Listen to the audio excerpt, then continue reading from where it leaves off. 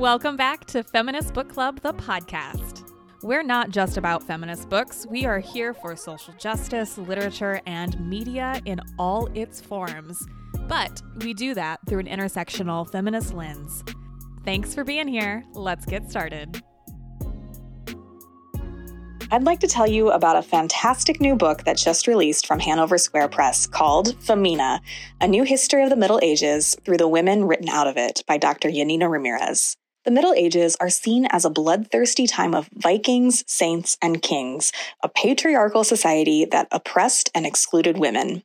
But when we dig a little deeper into the truth, we can see that the Dark Ages were anything but. Oxford and BBC historian Yanina Ramirez has uncovered countless influential women's names struck out of historical records, with the word femina annotated beside them. As gatekeepers of the past ordered books to be burned, artworks to be destroyed, and new versions of myths, legends, and historical documents to be produced, our view of history has been manipulated, and women of the Middle Ages have been almost entirely written out until now. In Femina, Dr. Ramirez invites us to see the medieval world with fresh eyes and discover why these remarkable women were removed from our collective memories. Femina by Dr. Yanina Ramirez is available now. Pick up your copy at your local bookstore. Hi, my name is Ashley, a Feminist Book Club content contributor, and I am joined today with Ruha Benjamin. She wrote the book, Viral Justice: How We Grow the World We Want. Ruha, thank you for joining us today. It's an honor. Thanks for reading, Ashley. And my first question for you is, what is your definition of feminism? Feminism to me is a commitment to uproot oppressive structures of all kinds, gender oppression, but also I don't think you can practice feminism without also working towards uprooting racism, ableism, classism. And so it's a practice. It's less of an identity to me, but it's something that we do and strive to do better and better in terms of our advocacy and our commitments. Yes. And what is viral justice about? Viral justice is a lens that we can look around us and see how seemingly small actions, decisions, habits can have exponential effects. Oftentimes we look for change, top-down change, policy change. We look to those who are in powerful positions, waiting for them to act. And viral justice is a way for us to look right underfoot at the things happening in our own neighborhoods, our own communities, our own networks, the ways that people are doing both seeding new practices and new structures and everyday interactions and organizing, but also uprooting the things that harm us. And so it's those two things, uprooting and seeding the world that we want, that viral justice is trying to attune us to so that we can appreciate all the different efforts that are happening and feel emboldened by it and energized rather than disillusioned because we don't see the big, large-scale changes happening. Yes, and we see that during election seasons. It's like, well, I voted. Why hasn't the change happened? And this is a conversation that is generational. It's been happening for decades. And that's what I appreciated most about viral justice, is that it continued to be defined throughout the book. It wasn't like, viral justice is Merriam-Webster's dictionary definition of it. It was continuously talked about throughout the book, and you provided so many great examples to exemplify what your thesis for viral justice is. In part, it's because I'm so bad at definitions, Ashley, even when you ask me my definition of feminism, because for me, so many of these things are, I'm looking for how it's happening, because a definition is nice and concise, but oftentimes it doesn't show us what's the evidence. Well, show me how it's happening in the world. And so I think it's partly because I'm so bad at definitions, you have this kind of unfolding through examples throughout the book. So we know it when we see it. And that is continuous. It's fluid. It's flowing. I think that is what will there will continue to be examples that show that viral justice is vital in our society and how it progresses. In fact, since the book came out, I've been still collecting examples as the days go. And so now when I'm invited to talk about it, oftentimes there are examples that aren't even in the book. that just happened last week or yesterday, because like you said, it's a way of looking at what's happening around us. And to me, I think, I'm a student of the late, great Octavia E. Butler. And she taught us that we can do anything if we can convince ourselves it's been done before. So part of it is to know the tradition, know what's happening around us, because then we can build on it. And so that's why I'm always looking for evidence of what I want to see more of, so I can water it, I can shine a light on it, so we can learn from it. And so, again, there's examples that have happened in the last few months since the book came out that I'm like, oh man, I wish I would have wrote about that. I wish I would have known about that, but it just happened. So I couldn't have, but now I get to talk about it. Exactly. And you say in the book that privilege is a euphemism for tyranny. How can conversations about privilege form a better society? I think, privilege is one of those terms that has gone mainstream. Like everybody and their mother and grandma can throw around that idea of owning your privilege and, oh, that's privilege. And so it has a certain utility and a way of naming things that were perhaps invisible to some before. But privilege also sounds really good. Like we all want privilege. Like it sounds very appealing, when in fact, there are some forms of privilege that wreak havoc in people's lives, that are very destructive and dangerous and violent. And so because we have this one word that's naming everything, the things that are desirable that we want everyone to have access to, but also the things that are damaging that we want no one to have access to, this very elastic term, I think, we need to think about a greater vocabulary for naming these different things. And so when I say privilege is a euphemism for tyranny, it's because there's a certain category of privilege that is very tyrannical in the way that it monopolizes power and it robs people of their agency. And so I was talking about this specifically in the context of colorism and the ways that colorism operates in people's lives. It's not just interpersonal, where some people are seen as more desirable than others, but we can look at the way that colorism is structured in our institutions in terms of the categories of students that get better attention than others, that are thought to be smarter than others. We can look in our jails and prisons. There have been studies that showed, depending on one's complexion, you can be charged with the same crime and get a harsher sentence based on your skin complexion. So to me, that doesn't sound like privilege.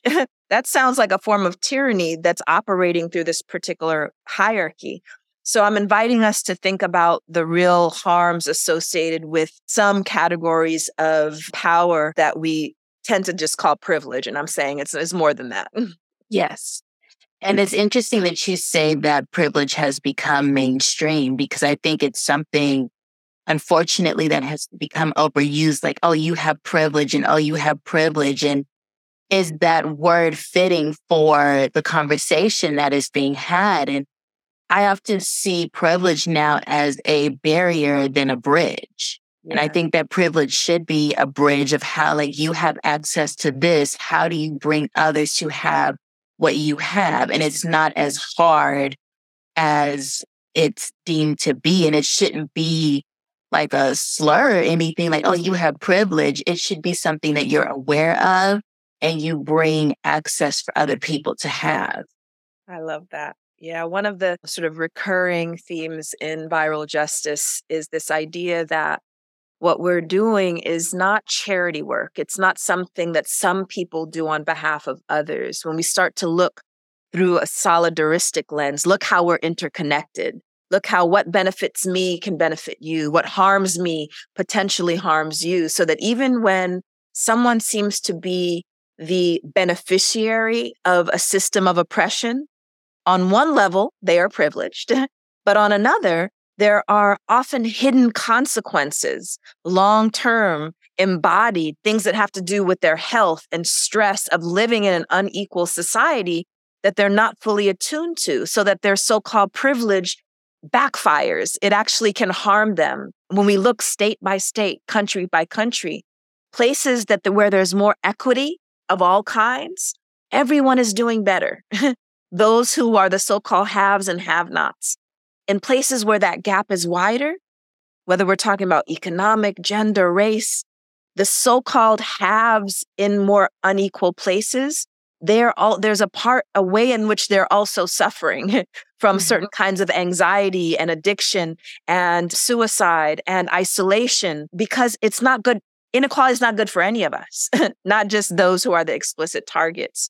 So that invitation in the book for us to think about how our fates are linked, how when we work towards a more egalitarian and just society, that's not charity work. That's something that we're doing for everyone, not just those who are currently suffering the most in our unequal society. Yes. How did you want to elevate the conversation on what we know about social justice as you wrote about Erica Garner and Christian Cooper? So, Erica Garner, the daughter of Eric Garner, who was murdered in New York by police, she herself suffered a heart condition and also died at a very young age. And so I'm introducing her story and what she endured as part of a larger conversation about weathering. Weathering is a public health concept that describes the way that the stressors and oppressors in our lives get under our skin, get into our bloodstream, wear us down over time. Sometimes we're not even aware of the way that's impacting and wearing us down. And so she was fighting on the streets, trying to draw attention to what happened to her father. She was organizing, she had the bullhorn, and still her body was internalizing the stress and strain and really heartache of losing her beloved father at a young age. And so part of what I'm inviting us to do is to think about the connection between our environments, the kind of environments that we have to live in that are often hostile, and how we might suffer individually, and to say that individual suffering is connected to these wider processes. So if we want to talk about public health, we want to talk about, health disparities, we need to look at transforming the social. And we can't do this piecemeal. We can't just, have better access to doctors and clinics without looking at people's workplaces. What's that like? What kind of workplace do you have to endure?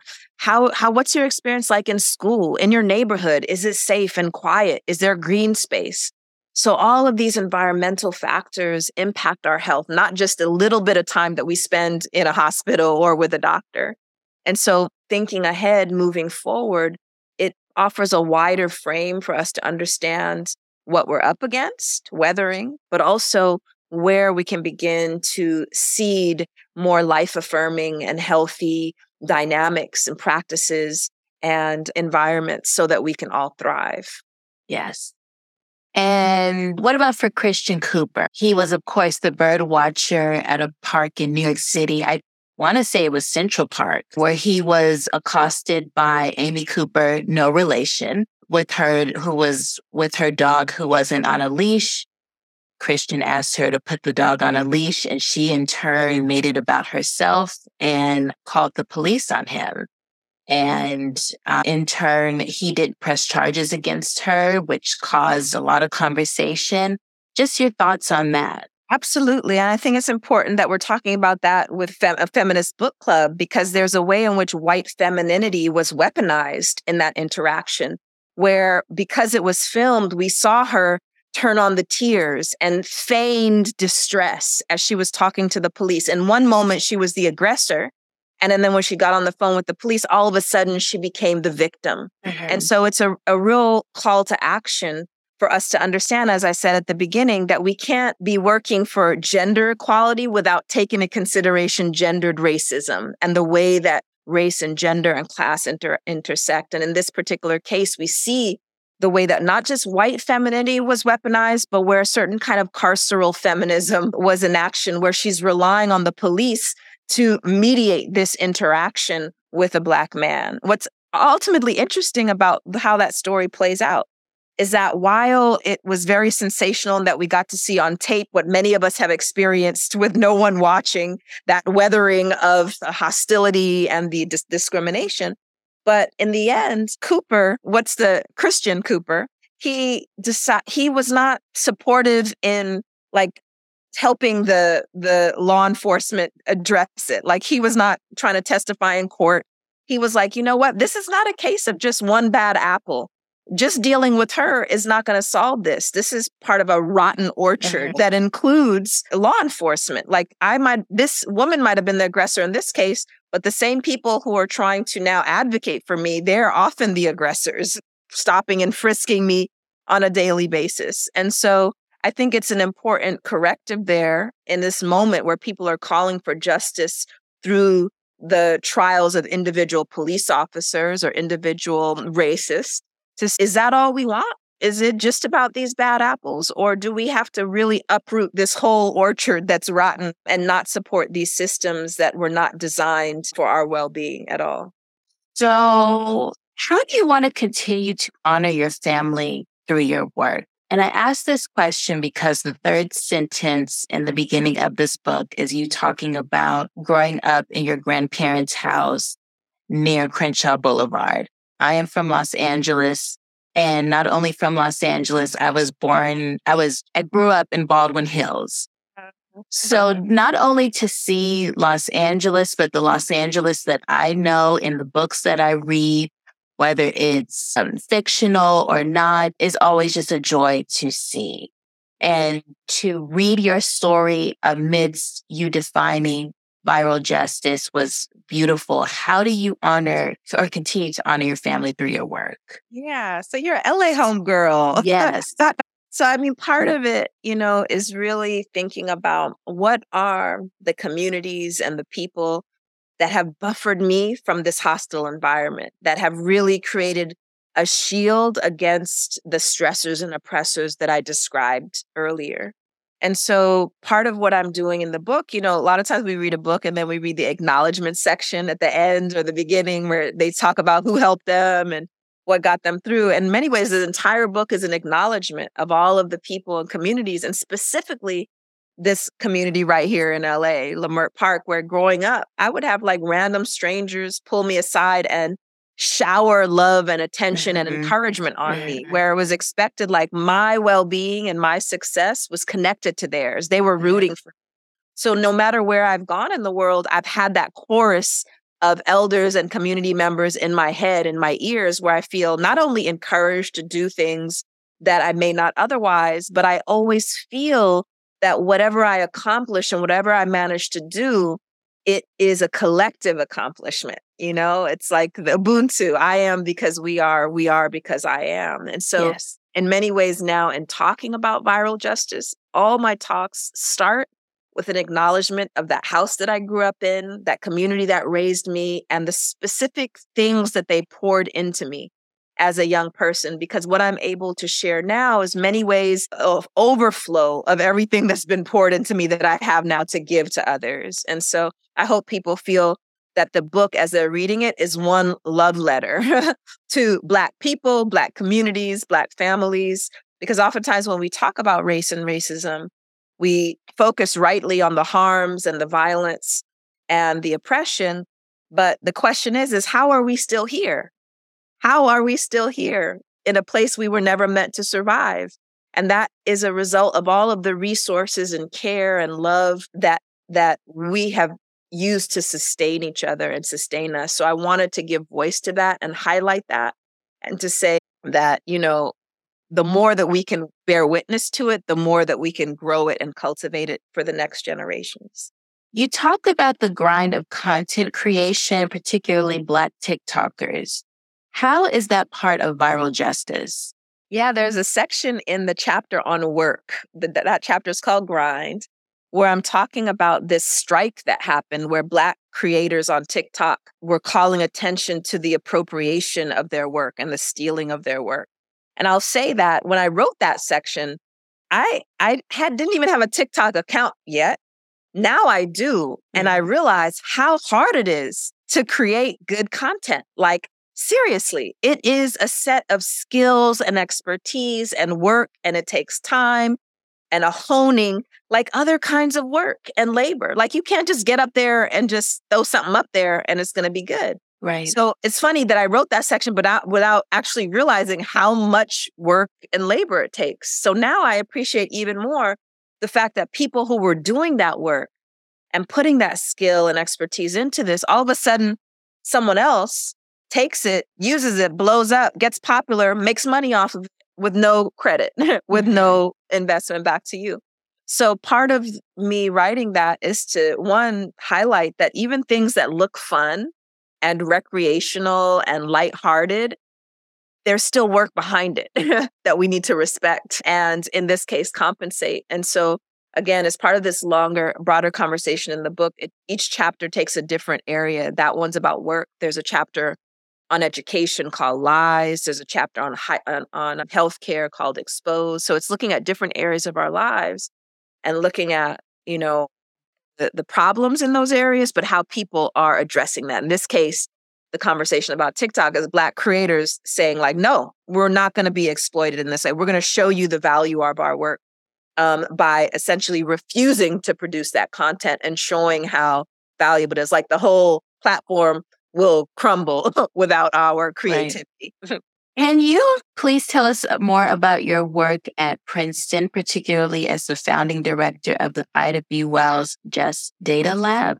Yeah, so this is an undergrad-focused lab in which associates who are students partner with community organizations doing data justice work. And so we essentially find out what are the issues, what are the projects that organizations in different parts of the country are working on that relate to technology, that relate to data. It could be surveillance, it could be other kinds of issues. And then we partner with them and work on those. And so the students in the lab are artists, they're computer scientists, they're sociologists, they're from all different disciplines. And our common concern is around this relationship between technology and society so that we start to create and imagine technologies and a digital ecosystem that is not anti-Black as it is now.